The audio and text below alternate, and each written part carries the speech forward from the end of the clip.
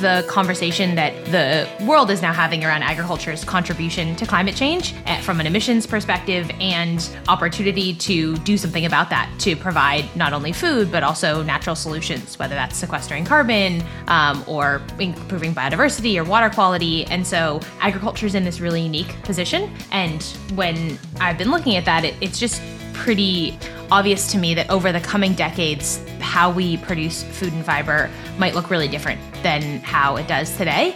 And so there's an opportunity to invest in the technologies that are creating that new future. Welcome to Boots Off, Log On, a podcast where we talk all things farm business. A show about the business of farming, bringing you insights and wisdom from the leaders in farm business, helping you minimise risk and maximise return on all your hard work. I'm David, and I'll be your host for the show. Good day, everybody, and welcome again to the podcast. Agtech seems to be the topic of conversation at many a farming events and in the farming media. So on this episode, to help you make sense of the Agtech world, we have Sarah Nolet. Sarah is the co-founder and general partner of agri-tech-focused venture capital and private equity firm Tenacious Ventures, the partner and CEO of advisory firm Agtech, and the host of her own podcast, Agtech So What. Sarah helps us blow away the myth that Agtech is just apps, IoT and things to add to your tractor, and how it's deep and complex and having impact across the whole agricultural supply chain, and how much of the agri-tech is in that supply chain in the middle. We talk about climate-focused agri-tech, her vision of what a digitally native agriculture looks like, and her insights from World Agri-Tech 2023 conference. We discuss how farmers and agri-tech owners can get on the same page and how you as a farmer can evaluate agri-tech for your business, plus much, much more. If you want to get an understanding of the agtech world, then this conversation is for you. Now over to Sarah. Well, welcome to the podcast, Sarah. Finally good to see you face to face, well, across video at least. Yeah, thanks so much for having me. When I was, I've wanted to talk to you for a while, but when I was doing research for you, about you, my God, you're busy. You're the co-founder and general partner of a venture capital private equity firm, Tenacious Ventures. You're a partner and CEO of an advisory firm, Agtech. And you also have your own podcast, Agtech So What, which has been going a while now. What did you say, 200 episodes? We're getting up there. I don't know if we've hit 200 yet, but we might celebrate 200 this year, actually. I should probably have a look. Oh, that'd be so good.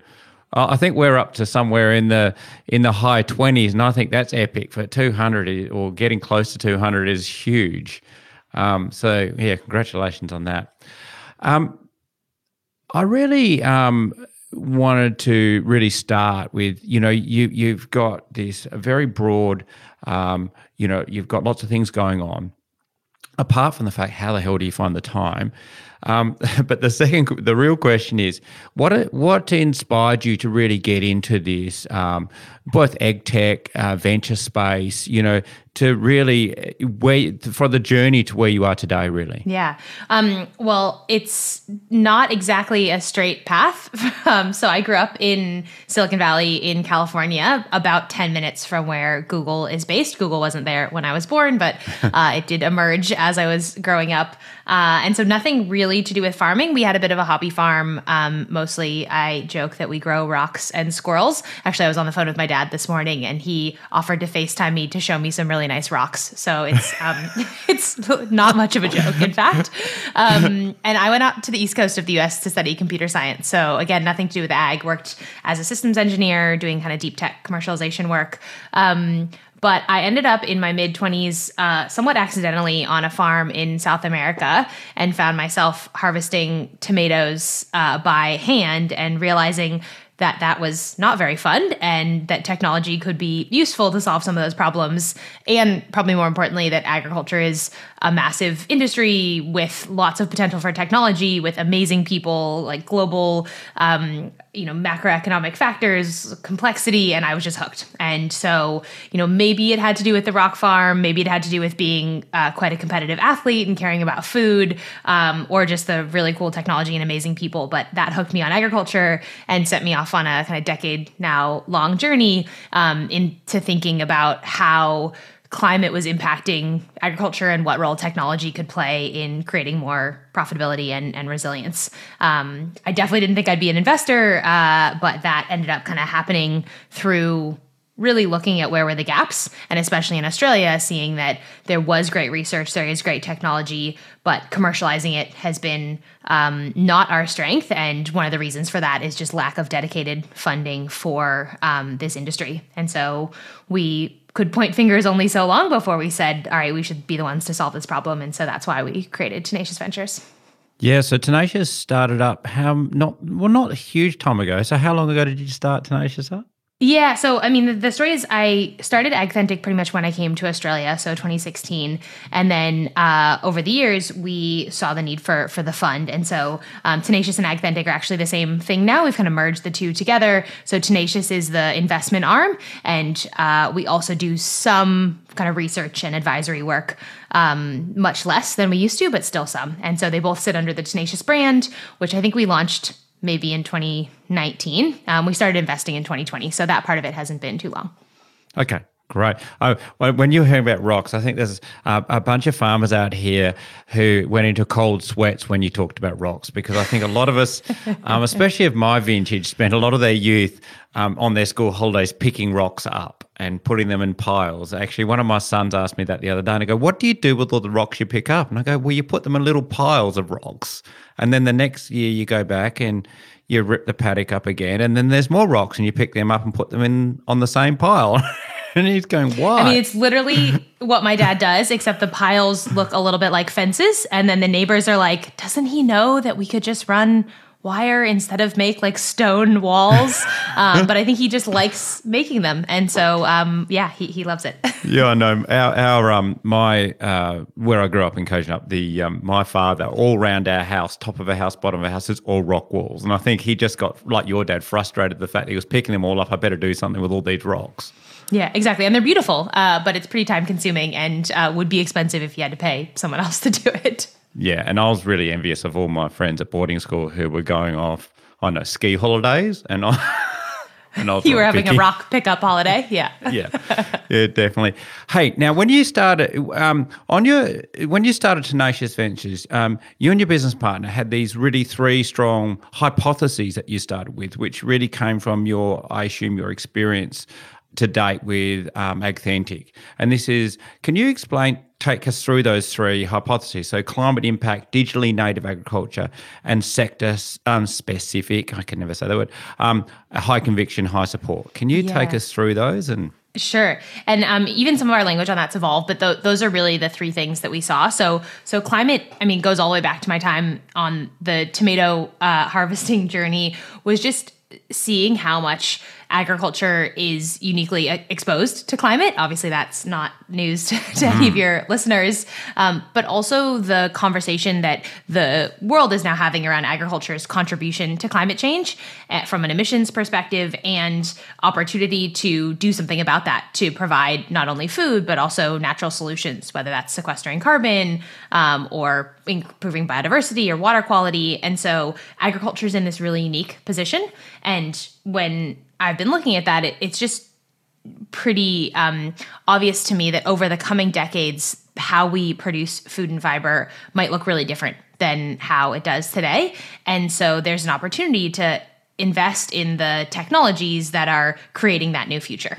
And that is both an opportunity to do good and do well. There's sort of this impact lens that's embedded in the commercial returns, and that's really exciting for us. Is there, to use a bit of a funding term, is a bit of a roadmap? So I mean, it's like a runway sort of issue here. Is that, there's a lot of emerging tech coming into ag, and you go to a lot more conferences than I do. But when you see them, you go, well, that's going to be great in about 10 years, or stuff that's going to have impact now. Is part of your role hard to identify the things that you you have this vision of, wow, that's going to have a huge impact in a decade, as opposed to that's going to help, say, ag or supply chain today. Yeah, and that's one of the hardest things is, we see hundreds and hundreds of companies per year, and the vast majority of them, we say, no, they're not a fit for investment. Now, sometimes that's because we don't think anyone will use it or it's not a good idea. Sometimes it's just not a fit for our model. They might be really good companies and really good technologies, but it doesn't fit our sort of profile of investing. So, there's a lot out there. And I definitely hear the point that farmers are pretty frustrated with a lot of stuff that's getting thrown at them or pitched to them that just doesn't make a lot of sense. Our view, maybe two things. One, to your point about digitally native agriculture, like we see the system changing, and that will be more than just on-farm technology. And so as you think about, I guess to give an example you've used before, like flashback to New York City or some Sydney in 1900, we had horses, right? And so we talk about the entrance of the car, and that's the big technology that changed everything. But actually the whole system changed around the car. We now have sidewalks and drive-throughs and parking lots and parking garages, and we can, go out to meals and we park in a parking lot, and there's billboards because we drive by them, and we've got to-go cups because they need to sit in our cup holder in our car. Like all of that whole system changed around this one technology. And so we think the same is happening in agriculture, that the digital technologies will have a huge impact, but it's not just software that we're investing in. So it's robotics and biology and novel forms of fertilizer, and that won't just be on farm. So I think a lot of the frustration comes from this sense that it's just selling more farm management software to farmers, and that's definitely not what we're talking about. There's a whole broader suite of ways the system's changing, and hardware, biology, chemistry solutions that are going to exist all along the value chain as that transformation occurs. And I think that opens up the potential for a lot more useful stuff than maybe just what gets flogged at conferences. Yeah, and I think we've all had that experience. Like you go to an event and there's another, app, there's another bit of precision farming, a kit that you're supposed to plug into your header or your tractor or, your ear tags or something. But what you're saying is a lot deeper than that. And so you've got agriculture. We were just talking about how it's when you look at it at a global level or a macro level, it's insanely huge and incredibly complex and integrated. And so as what you're saying, so as let's say a grower in this case, so most of our audience are growers, and is that Agtech will impact you, but it's not always just going to be about another screen in your header. Absolutely. And you might not even be the ones that are buying it, right? It might be something that happens at the bulk handler, or like we just invested in a technology that is a coating for packaging. So it might coat, fruit boxes or, coat berry punnets or things like that to reduce costs and provide more environmental sustainability. And so that's not what most people think of when they think of ag tech, but we think that's a really good example of the kinds of things we're going to need as we shift towards this future. So yeah, by no means is it just more screens in the header or more IoT devices that might end up in a shed more often than not. Yeah, and I think this is it leads on to I want to talk about this thing called the Gartner hype cycle, which obviously you're super aware of, and it happens with pretty much everything. It would have happened with cars, I'd imagine. So it's this cycle that those are people who haven't come across before. Essentially, there's this what I call on the x-axis. There's a velocity or this amount of change or hype, and then there's along the y-axis there's this time. And you go from this stage where everyone's go, this is going to solve all the world's problems, and it's all amazing, right through to you get this sort of trough of despair, sort of somewhere in the middle where everyone goes, oh well, it was all rubbish, and then somewhere we emerge out of that and we actually get some useful stuff that we want to use and have. Where are we? Where's ag tech in that cycle? Do you reckon, Sarah? Yeah. I mean, you probably won't like my answer is that there's really no one kind of ag tech. And so if you wanted to plot like farm management software versus, some of the variable rate kits versus ag robotics versus, carbon sequestration, like versus alternative protein, like they would all probably be at really different places in the hype cycle. If I had to say though, I mean, ag tech has had a lot of interest in the past, couple of years, especially because agriculture and food have been more in focus with supply chain shocks and COVID. Everyone's been making sourdough bread and as they've been stuck at home and thinking about where their food comes from. Yeah. And there's been a huge flood of climate-focused capital coming in and seeing agriculture as potential. So I don't know, maybe it's on the peak of the first little mountain there, or maybe it's up the top of the second. Who knows? But I think our view is really that there's no one type of ag tech, and some of it's down in the trough of despair, and some of it's on its way back up, and some of it's starting to reach to the other side. Autonomy would be a good example. We're seeing now robotics companies like Swarm Farm in our portfolio with real customers using the technology in paddocks and getting value out of it. Now, it's not fully developed, and there's not hundreds of them out there, but there are dozens of them out there being commercially used and adding value. And that just we didn't have robots on farms, not that long ago. So some of it is truly kind of crossing that divide and getting out there and making a difference.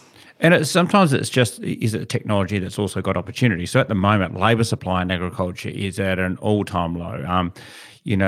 People can hardly keep their own families on farm, let alone attract labour to farm. So if we've got this sweet spot sometimes where you do have people like Swarm Farm, and I assume there's others who, that people who might not have looked at being early adopters in robotics might go, okay, I just have to, or it's worth experimenting with. Do we create those synergies? Yeah, absolutely. I mean, I think as well as anyone, as your listeners, like there's areas of a farm business where you might be more inclined to try something new and other areas where you might not. Like there isn't just a kind of one type of grower and one area where you're either yes or no an early adopter.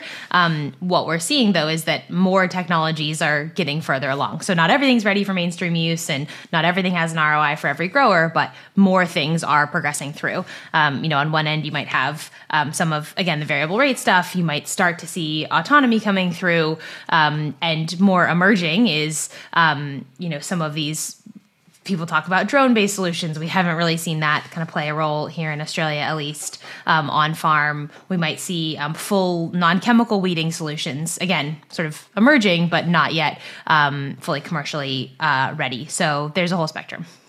Yeah, definitely. So one of the things you talked about earlier on in this is ag tech that, farmers may experience, but may not ever use or see.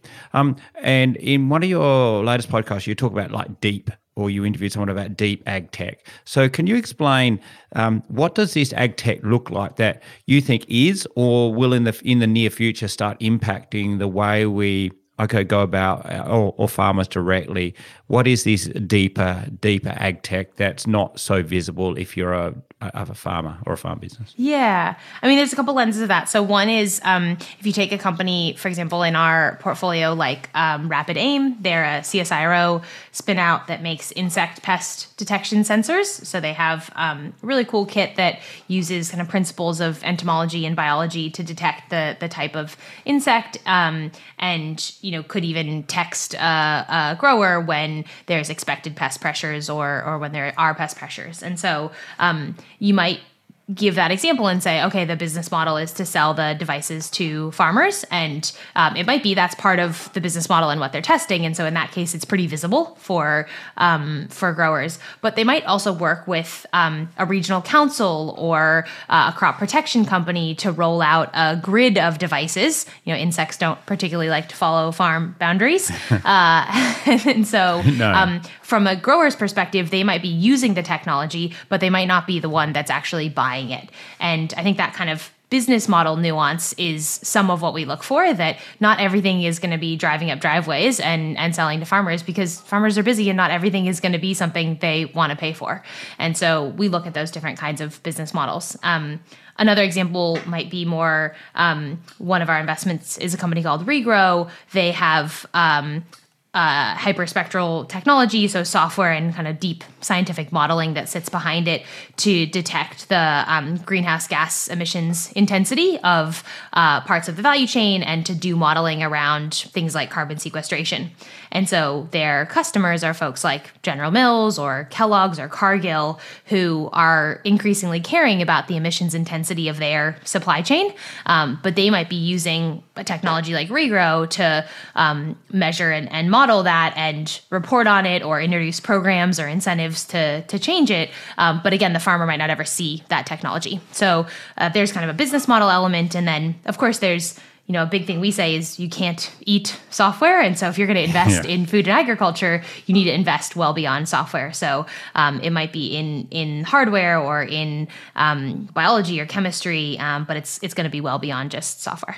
Yeah, and is that one of the barrier to entry? So if you're a startup in this space, is the fact that you can't use, I suppose, like a lot of the SaaS type models that have been around for a while, especially through Silicon Valley, because you need to really invest in hardware and measure, and also to leverage that, because at the end of the day, we end up eating this the byproduct. So is that a bigger barrier to entry for a lot of entrants into the agtech market? Yeah, look, I think on the investor side, it's definitely created some skepticism or concerns that are we going to have these big Uber style returns in agriculture? I think the converse is, though, there's a lot of people, many growers included, who know how to build physical things and see real value in building physical things. And so it also opens another pool of talent to be developing these solutions. Some of our entrepreneurs are based in regional areas, come from much more of an ag background or a scientific background than a software background. And so it kind of broadens the skill set in agriculture as well. And I think that's really powerful. And I see this all the time when I attend events. And I'll give you a good example is you get growers like in the southwest or south of WA, there's a grower called Mick Fells who has and him and his wife are engineers by background. They farm, but they've released a whole lot of innovative products, both in hardware and in software. And it's interesting, you get these mesh up of skill sets, trained engineers who are farming, which you get some interesting I suppose new products and startups out of that sort of combination. We don't assume that every farmer's just gone to ag college or whatever. Yeah, absolutely. I mean, Mick was on the podcast, one of my, you're not allowed to pick favorites, as you know, but a very enjoyable episode. And it was awesome. I mean, one of the things Mick wrote about and we talked about on the podcast was like, where's the ROI here? And for him, he might sell his technology to other growers, but the ROI comes from in making him a more profitable farming operation. And I think that's unfortunately still something that too many aspiring ag tech entrepreneurs miss is they don't work backwards from like what line item on what financial statement am I really targeting here and how am I going to move the needle for this customer? Not how cool is the technology or how much money can I raise, but like what am I really impacting and how's that going to fit in the system? And so that's just super important. Yeah, it's actually a great question.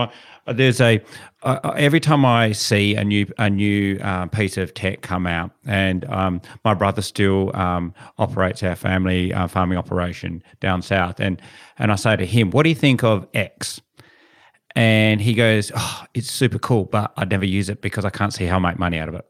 And is this a common frustration of this, joining smart innovators and farmers together, is that farmers are going, okay, I'm looking to either mitigate or manage risk or increase profitability or reduce costs.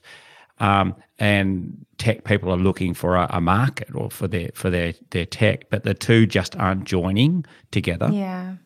I would say, my first answer is, again, not the vast majority of stuff we invest in isn't being sold to farmers. It has an impact in the agri-food supply chain. So that's kind of one caveat. The second would be there's a lot of stuff that people are building in any industry, whether you're building a dating app or you're building restaurant software or whatever it is, that just isn't very good and people don't use it. And so that's true in ag tech as well. And, we're all humans. But I think there are some kind of specific disconnects in ag tech. One is like the tech, I don't like saying there's kind of this us versus them, the tech people and the growers, like we're all humans and there's lots of overlap between those two, as you highlighted with Mick. But in general, there can be a disconnect even in language. The joke I have seen this happen, but often tell is like you might talk about AI and someone's thinking artificial intelligence and someone else is thinking artificial insemination. And like you truly have language disconnects on some of this stuff. And they're both busy. Like farmers are running a business and they don't have a ton of time. And so like anyone. And so coming with, poorly researched questions or, just flogging your technology instead of asking for, to learn and being curious is never going to work. And that's especially true if people are busy and, things are far away. So yeah, some of it's human nature, some of it's specific to agriculture, and it's definitely frustrating. What I would say though is ag tech companies are also often frustrated with growers because there's this kind of temptation or I mean, it's totally normal, but to say like, we'll just wait until it's not only proven, but established, used elsewhere. And we've got 20 case studies. And for a tech company, it's such a chicken and egg problem, right? You need those first 20 to get your second 20. And so, yes, you talk about early adopters, but I think there's a lot more nuance in how growers can work with technology companies and the rewards they can get. Maybe you come on as an early user and you negotiate that you're going to pay way less for the entire life of the product, or you're going to get equity in the business and actually participate in the upside, or you're going to get free support or faster support. So there's kind of a whole range of ways that engagement can work. And it's not just buy my stuff right now. And there's some fault on both sides for maybe not getting into more of the nuance of how to work together. Yeah, but as soon as you're saying that, and I was saying nearly every grower I know is involved in some sort of trial. It's this naturally innovative space, and some areas of the Australia and the world are different to others. But for example, if you drive up any road anywhere in the country, you're going to come across a crop trial or a weaner trial or something. So it's like applying that same sort of mindset to new innovations in, say, the tech space, or it's there, like you're happy to run trials with sheep or cattle or grain. So just use that same sort of mentality, maybe even around, tech. Yeah, absolutely. And we've seen that work really well. And I think like anything, it's about setting expectations, saying that we're going to try this on one paddock or for one part of the season or with some subset of our data, and the startup or tech company being really clear about this is what's built, this is what's not built, and here's the value we can actually deliver. And so, yeah, absolutely. Sort of start slow, gain confidence, grow bigger, and, clearly manage expectations on both sides. And it doesn't have to be just all or nothing, kind of fully go, digital and start farming from my couch, on the beach. Like that's not the big jump we need to make. Yeah, I think the trouble is it's a bit like Jetsons flying cars. I think what we were sold in Agtech 10 years ago is probably, and that's what, you went to a lot of Agtech websites in the last 10 years, you would have seen a picture of somebody touching a screen in the air and, this whole, I remember John Deere's Farming of the Future promotional video, and that's what was sold as ag tech, and people are going, well, where's my touch screen in the air, Totally. Yeah, where are my glasses that, just show me all the fruit to thin or whatever, right? It just doesn't exist yet. So I totally get the frustration. I mean, it's not too different to other parts of our lives. Like we've been sold flying cars for however long, and like I think we do sort of... Since the 50s, I think. Indeed, yeah, blame, ag tech, but it's just part of how humans work, right? We're constantly balancing the vision of the future and the reality of the current state. Yeah, and I think when you are in a tech company like we are, you can see where the future is. So it's very hard when you're talking about your product to say, no, we're just here today, not talk about where you can see it going. Now, you've written about this and talked about this before, but you're saying a lot of value is actually in the middle, in the supply chain. And the supply chain of agriculture is massive. And, we've just been talking about the on-farm stuff generally. And if I go to the events, they tend to be a lot of people pitching on-farm stuff. So can you tell us about these improvements or this technology that's starting to impact this middle or this supply chain part of agriculture, both nationally and globally? Yeah, absolutely. I mean, so we're in companies that are upstream of the farm gate, like Jupiter Ionics, that makes green ammonia from air, water, and renewable energy. So a kind of novel fertilizer solution. And then definitely post farm gate, I mentioned that packaging company that we've invested in. We're also in a waste management business that manages organic waste and even doing some work on biosolids. And, they're managing city council waste, but also retail, like grocery waste. Airport waste, all the nasty stuff that comes out of places where humans eat things. And part of the byproducts of that process is a protein product that can be used in livestock feed. So that's kind of another one further down the supply chain. And yeah, some of the areas we've looked at are into like more on that input space, different biologicals, different bioplastics, different materials. Obviously, there's a lot of talk around carbon, but more broad than that, kind of biodiversity, water, where are the interventions, who's going to pay what to kind of move the needle on some of those natural resources and what impact will that have on growers. So by no means is it just, weather stations and apps. It's climate and carbon. Carbon's going to be a biggie, right? So I was at an event last year, and one of the presenters talked about, this carbon reporting and accountability, and a lot of people seem to be kicking the carbon accountability down the road in the ag supply chain. So. Is there a lot of people now looking to, where can we reduce carbon in the supply chain, and it's not all going to end up on farm, or it's not all going to end up at a factory, at a processor end. So is there people working around that sort of carbon challenge? Oh, absolutely. It's been one of the kind of biggest ag investment areas in the last year for sure. I think it'll cool off a bit because it's maybe up there on that hype cycle and going to come down a steep curve a little. But there's a bunch of ways people are thinking about it. So one is the actual sequestration of carbon in soil through practices like cover cropping or no-till. There's people with different kinds of soil amendments or seed coatings that increase carbon sequestration. There's people looking at avoiding emissions, so maybe feed additives for cattle or sheep that reduce the amount of methane produced, or kind of capturing emissions like anaerobic digesters or things like that. So there's kind of reducing emissions, avoiding emissions, drawing down emissions. And then there's a whole set of technologies around like doing those practices, but also measuring how much is reduced or avoided, selling the credits to different parties or aligning it with the supply chain, or thinking about other incentives for how we might drive those practice changes. So that's kind of the landscape. What I would say though is that maybe in the last year, there's been a lot of focus on, especially in the US, but increasingly in Australia, like, why don't we just change the practices for the farmers, sequester the carbon in the soil, sell the offsets to the oil and gas companies who are going to pay tons of money, and happy days. We've solved climate change, we've made a bunch of money, ready to go. That's a pretty tough narrative when you get into it with kind of how things are actually evolving. And another narrative is, consumers really care and they're going to pay more for it. And so we're going to have sort of supply chain aligned carbon programs because consumers are going to want to buy, carbon neutral milk or wool or whatever it is. Our view is that both of those things will happen. And it's definitely areas we've looked very deeply at. More likely, I think if you want to use the power of agriculture to provide environmental solutions, you have to think about grower profitability. Like, if we're not solving for that, like, we're all gonna go home or leave, right? It just doesn't work.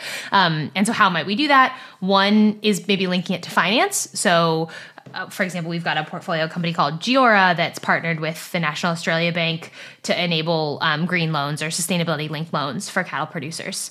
And so if you're having a conversation about, hey, if you consider these practices or prove the environmental credentials of what you're doing, you'll get a lower interest rate, for example, like, that's a pretty different conversation, and it's much more embedded in how farming actually works. Yeah, it's a bit like health insurance companies who give discounts if you go to the gym and keep your BMI under a certain level. It's a similar sort of concept, isn't it? Yeah, exactly. And what I love about that exact example is, why wouldn't your Apple Watch just already have that baked in? Like, you don't need to go enter separate data about the gym because, like, your car knows that you drove there, your phone knows that you were there, your watch knows what your heart rate was, and we don't need a separate interface to enter the data for our insurance company, right? Yeah. And so some of the tools and technologies we're seeing are ways to just make that easier to safely and securely share data that's already being captured to realize those benefits versus having like another screen to enter information. Yeah, and that's part of this. Like, I'm just thinking, if I was sitting there listening to this and I was on farm, I was going, oh God, I'm just thinking of all the paperwork. And that's just, again, opportunity is that I always say that the innovation's in the swearing, isn't it? And so that, when everyone's seeing there going, oh my God, I haven't got time to do all this paperwork, there's obviously, someone thinking, though, how can I solve the paperwork problem or make Absolutely. it not? Yeah. Yeah, I mean, starting with the pain, right? And that's where often the real value can be captured because people will pay to make pain go away. It's a little bit harder to sell, a vitamin, right? As, it's a bit better or, to be a bit better here. It's like, no, find that pain. Yeah, and I think this is I was going to ask you about lessons for people who are investing, whether that be in the deep tech part of ag or just in the interface front end part of it, is that, if you were looking for success, is that really the summary? You have to actually go and discover that pain, regardless of how clever your tech may or may not be. Yeah, I mean, if there was one silver bullet piece of advice to give to investors or to developers, that I wouldn't have a job, and we would have just solved this problem, right? So it's obviously far more complex than that, and I would say though one of the big reasons why companies fail is they didn't find what you call kind of product market fit, as in their product didn't actually find a market that was going to be enough people willing to pay for it, and so I think that's absolutely true. There's a bunch of other reasons though, like co-founders fight with each other, or they couldn't raise enough money, or et cetera, et cetera. So that's a big piece, but by no means the only one. Yeah, so it's I think there's a lot of people. What was it? We make a lot of products for problems that don't exist. Indeed. Yeah, and there's hilarious ones like that's the back scratcher and the bread loaf backpack, and like we've got fun examples of that because we there's just so many that just why the heck would you ever make this? And I don't know if you had it in the States, but in the 90s we used to have these things called innovations catalogs. They were like these. They were like the pre-runner to, I don't know what the equivalent is now on the internet, but there was these catalogs you got in the mail full of those products, like, those things that people have invented that, I don't know, you have to sell them in an innovations catalog because no one can actually find a home for them. Yes. The favorite was when you would go on an airplane and you used to get these magazines and the back of it would have all these products and you're like, I never knew I needed like a toe separator that also massages the ball of my feet, but maybe I do. Yeah, I know. Or just watch Shark Tank every now and then. Advice for farmers. So farmers, I think sometimes get a little bit exhausted about the whole Agtech space because, like we're talking about the flying cars, sometimes they promise the world and really it's a little bit harder and longer and more difficult journey than that. So, in your experience, have you got any advice for farmers of how to pragmatically, deal with Agtech or, try and get themselves involved or judge it? Yeah. Yeah, I mean, I'm obviously not a farmer and can by far learn more from farmers than they can learn from me. Though a couple things we have seen kind of work well is, one is just starting with your own problems, right? If you're looking in an area of the business where you don't actually feel a lot of pain, then for sure the solutions aren't going to look that compelling. Mm-hmm. One of my good friends, he talks about how he kind of mapped out the workflow across his cropping operation and looked at, where is the staff spending time? Where is he spending money? What are the workflows that create a bunch of pain? What are the mistakes we made last year? And actually found a kind of top 3 list of stuff that wasn't working well. And that's a really different basis on which to go to a conference looking for solutions than just scrolling through the booths and kind of seeing what's out there and what you like and don't. So I think the start with the problem advice maybe applies on both sides. And that's something we've seen work really well. The other one is like we spoke a little bit about before, being a customer of already established technology might be the way that you as a farmer want to engage. And that's awesome. So then if stuff's not ready, if you don't have other testimonials, if there hasn't been, proven research around it, no worries, just wait. Like that's the deal and don't worry about it. That's what you said you want to do. If you are willing to be on the leading edge or the bleeding edge, know that that's what's going to happen and you're going to stick your hand out and it might get cut, but you also might get benefits from having equity in those companies or getting early access or getting cheaper support and negotiate those kinds of engagements, because it really isn't just a one size fits all model of, I'm either a customer or I'm not. And good operators on the tech side want to work with growers in really different ways. And so I think there's a lot more nuance in the model. The third one we see is and this is obviously self-serving and definitely not investment advice, but some of our investors are farmers and growers, and they work with us because we're looking globally at all of the companies that are out there and investing locally, but know that we're picking the kind of ones that are going to stack up globally. And we see hundreds and hundreds of things. And so if you're getting your door knocked on with all these technologies and saying, look, I don't have time to deal with these, I don't want to deal with these, having a place to send them where stuff that comes back that's relevant to you and already vetted, there are people like us who do that 100% of our time and aren't also trying to farm. It's always a good question to ask yourself, though, isn't it? Would I put my money in this? And let alone say if I was going to buy it, would I invest in it? It's a interesting. It's a different way to look at the same problem, isn't it? Absolutely, and it's an important one too with these early companies, because you might want to be a user, but if there aren't enough other users and there aren't investors, that company's going to go out of business. And so, in sometimes you want something that solves your problem, but if they only solve your problem, you actually have an issue on the other side. And so that investment lens can be kind of helpful. Yeah, so if you look at it and go, geez, I wish I had a share of that company, it's probably not a bad idea. So as long as you've done your homework, I suppose. Indeed. So I just want to look at a couple of last things before we go. You've actually just come back from what do they call World Agritech 2023, which is in a conference, I assume. Can you tell us a bit about that and probably a couple of the big takeaways you got from that event?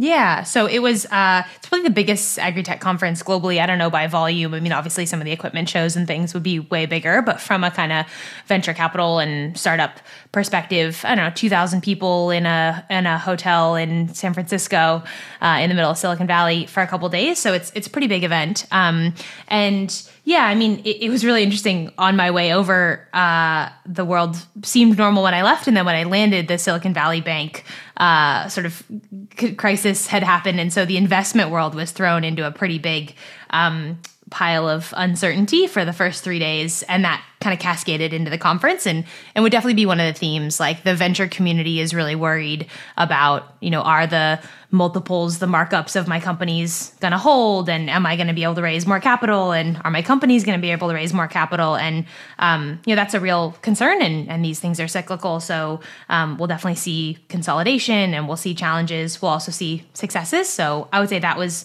one of the big themes. Another one would be around this carbon space. And I think maybe last year would have seen at the same conference mostly just bullish enthusiasm around carbon and maybe some skepticism, but a lot of funding and a lot of excitement. And now maybe a bit more discernment around how these models are going to shake out and where and what you might want to invest in or build. And so I think that space has matured quite a lot. Yeah, and it's when the money gets a bit tougher. And I think what we got to appreciate is that behind the bit of tech that you may buy or, there's this massive other ecosystem like yourselves behind it trying to get this tech up and building a runway which they can do, enough money that they can use to get the product to a point where you can consume it as a grower or as a someone in the supply chain. When that money gets a little tighter, do the investments get a little bit more pointed? Does it drive these people to try and get commercial a little quicker, or is there any other pressures it puts on the community? For sure. I mean, it's a really good question. I would say the focus from investors with their portfolio companies, and we're no different in the last year or so, has been it just might not be as quick or easy to raise more capital as it was in 2021 early 2022. And so what are the levers then you have? Can you go slower and spend less? Can you get to profitability sooner so you don't need more money? Or can you prove out milestones faster to be able to de-risk things and raise money despite the concerns? So I think really looking at what are the levers, and that's going to be really different. Some of these businesses don't have any revenue yet because they're still building the technology. And so getting to profitability is just out of the question. Some of them are, able to reduce their burn or their headcount and spend less and extend out, how long they survive. Some can get to profitability. So it's a little bit case by case, but definitely looking at what are the levers available to manage the risk that the business is facing in the current climate. Because that's sort of happened. We've seen it happening in the very large companies. I think everybody's seen in the paper, the large layoffs in the big tech companies around the world. And is that about them doing the same thing? It's kind of like going to core a little bit more and a little less bleeding edge innovation or speculative work? It does depend a little bit. And I think there's probably some frustration around how much of the system you can game. Can you lay off people and talk about how much you took care of your employees and write these nice things? And then, oh, by the way, you released your quarterly earnings just after that and sales was up and then Wall Street loves you. Yeah. So I think there's often a few layers of that story, but generally, yes, it has to do with rising interest rates. It has to do with access to capital. It has to do with the strategies these companies are employing to pull the different levers they have at their disposal in current conditions. Just for you, with you have this initiative for, I assume, startups and other people looking for investment called Raising Out Loud. Can you tell us a little bit about Raising Out Loud, this initiative that you have? Yeah, so it's really just a series of kind of posts and conversations that we've been writing and having around our fundraise. So we're raising capital for our second fund to build our second portfolio of companies. We still have a bit more investing in our first one to do with new companies and existing, but starting to really think about our second. And one of the things I've realized about venture capital, and I mean, we started the conversation by me saying I never wanted to be an investor, which is true.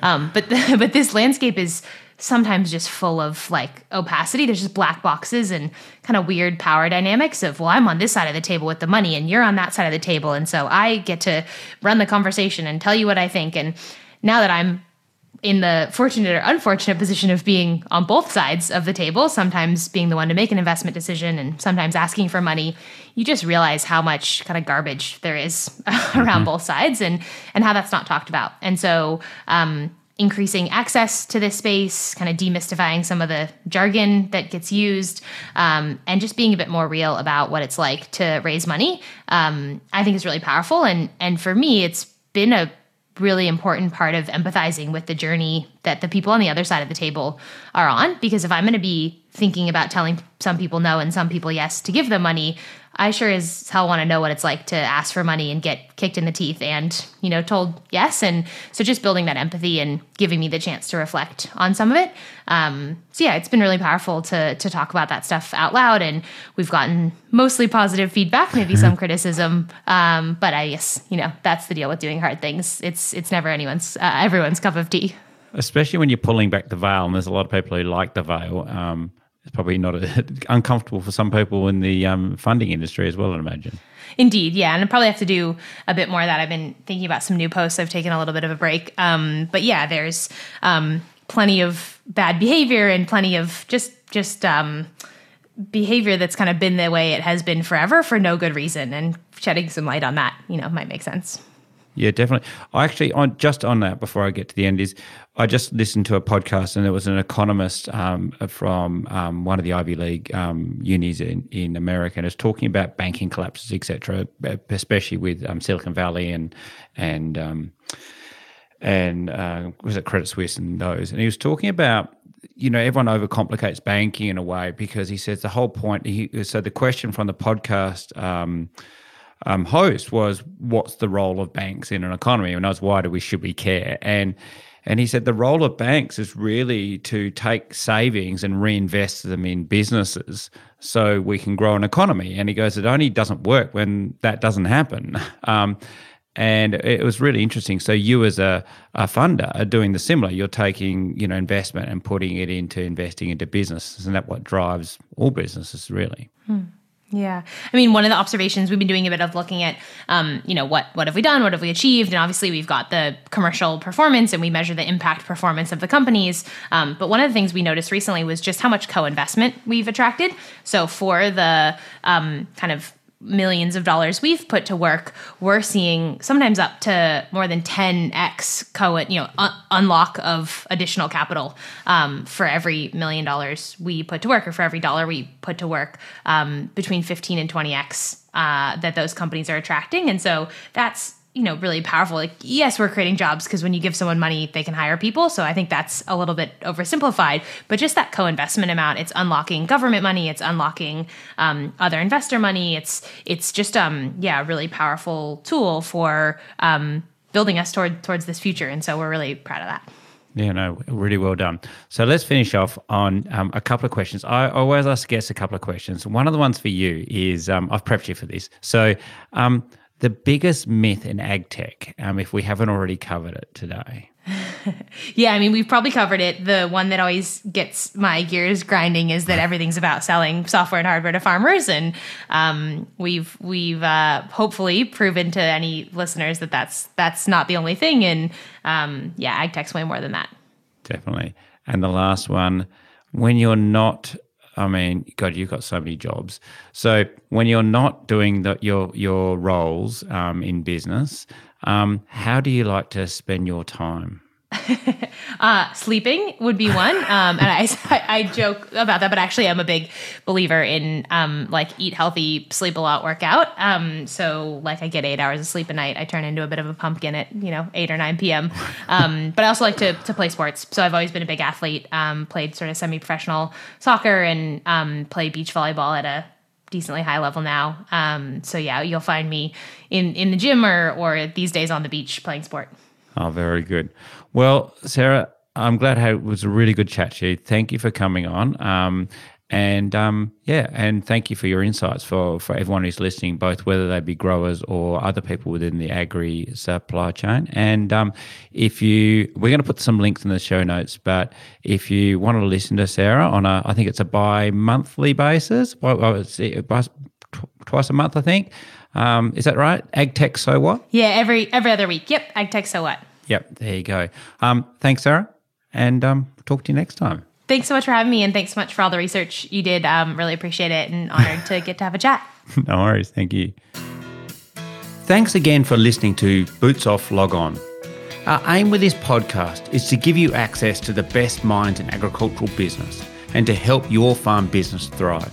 So if you have any feedback or suggestions for the podcast, including people you believe I should interview, please email bootsoff@agrimaster.com.au. If you like this episode, please take time to share it on social media, or even better, directly with at least one friend today. And take the time to give us a 5-star review on Apple Podcasts or Spotify, as it really helps us reach more farm businesses like you. As always, if you'd like to know more about AgriMaster Farm Business Management Software and Services, you can find us at agrimaster.com.au. I look forward to speaking to you next time. Thank you.